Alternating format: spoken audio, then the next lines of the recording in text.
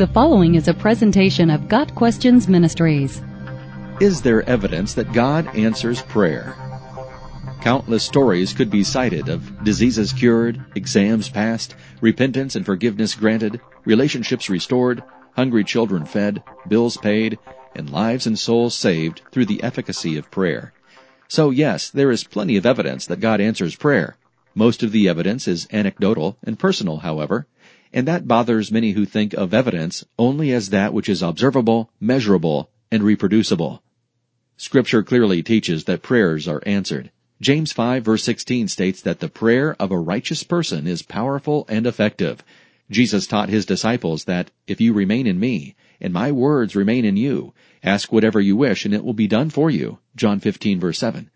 1 John 3 verse 22 echoes this truth, saying that we receive from him anything we ask because we keep his commands and do what pleases him.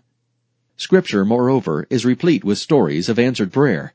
Elijah's prayer for fire from heaven, Hezekiah's prayer for deliverance, and the apostles' prayer for boldness are just three examples. Since these accounts were written by eyewitnesses to the events, they constitute clear evidence of answered prayer. One might, of course, counter that Scripture does not present observable evidence in the scientific sense. However, no statement of Scripture has ever been conclusively disproved, so there is no reason to doubt its testimony. In fact, labeling some kinds of evidence as scientific and other kinds as non-scientific is a fuzzy and artificial distinction at best. Such a distinction can only be made a priori, that is, prior to the evaluation of the data. In other words, the choice to evaluate the efficacy of prayer only in light of observable evidence is not a choice motivated by the data, but by prior philosophical commitments. When this arbitrary restriction is relaxed, the biblical data speaks clearly for itself. Occasionally, a group of researchers will conduct a scientific study on the efficacy of prayer.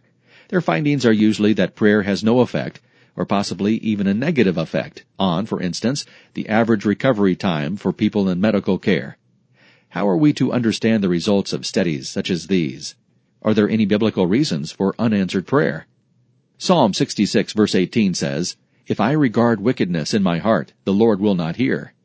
Likewise, 1 John 5 verse 15 qualifies our receiving anything we ask with our obedience to God's commands. James notes that when you ask, you do not receive, because you ask with wrong motives. James 4 verse 3. So a couple reasons for unanswered prayer are unconfessed sin and wrong motivations. Another reason for unanswered prayer is lack of faith. When you ask, you must believe and not doubt, because the one who doubts is like a wave of the sea, blown and tossed by the wind. That person should not expect to receive anything from the Lord. James 1 verses 6 and 7. Hebrews 11 verse 6 also identifies faith as a necessary condition for a relationship with God, something always mediated by prayer in the name of Christ. And without faith, it is impossible to please God, because anyone who comes to him must believe that he exists, and that he rewards those who earnestly seek him. Faith, then, is necessary for answered prayer. Finally, some critics of Christianity make the case that, since Jesus instructs his disciples to ask whatever you wish, all prayers should be answered. However, such criticisms completely ignore the conditions to the promise in the first part of the verse. If you remain in me and my words remain in you. This is clearly a prescription for praying within the will of God. In other words, genuine prayer, which God always answers, is, in fact, that sort which requests, explicitly or implicitly, that God's will be accomplished. The will of the petitioner is secondary. Jesus himself prayed this way in Gethsemane. The humble prayer of faith allows that the prayer may be answered with a no. Anyone not offering such a prayer, anyone who demands to be answered, has no right to expect an answer. Another reason why so many studies report the inefficacy of prayer is that it is impossible to eliminate the variables associated with the spiritual condition of those praying. Is the petitioner even a believer, for example? The motivation for which they offer the prayer, is it to provide evidence or because the Holy Spirit has moved them to pray?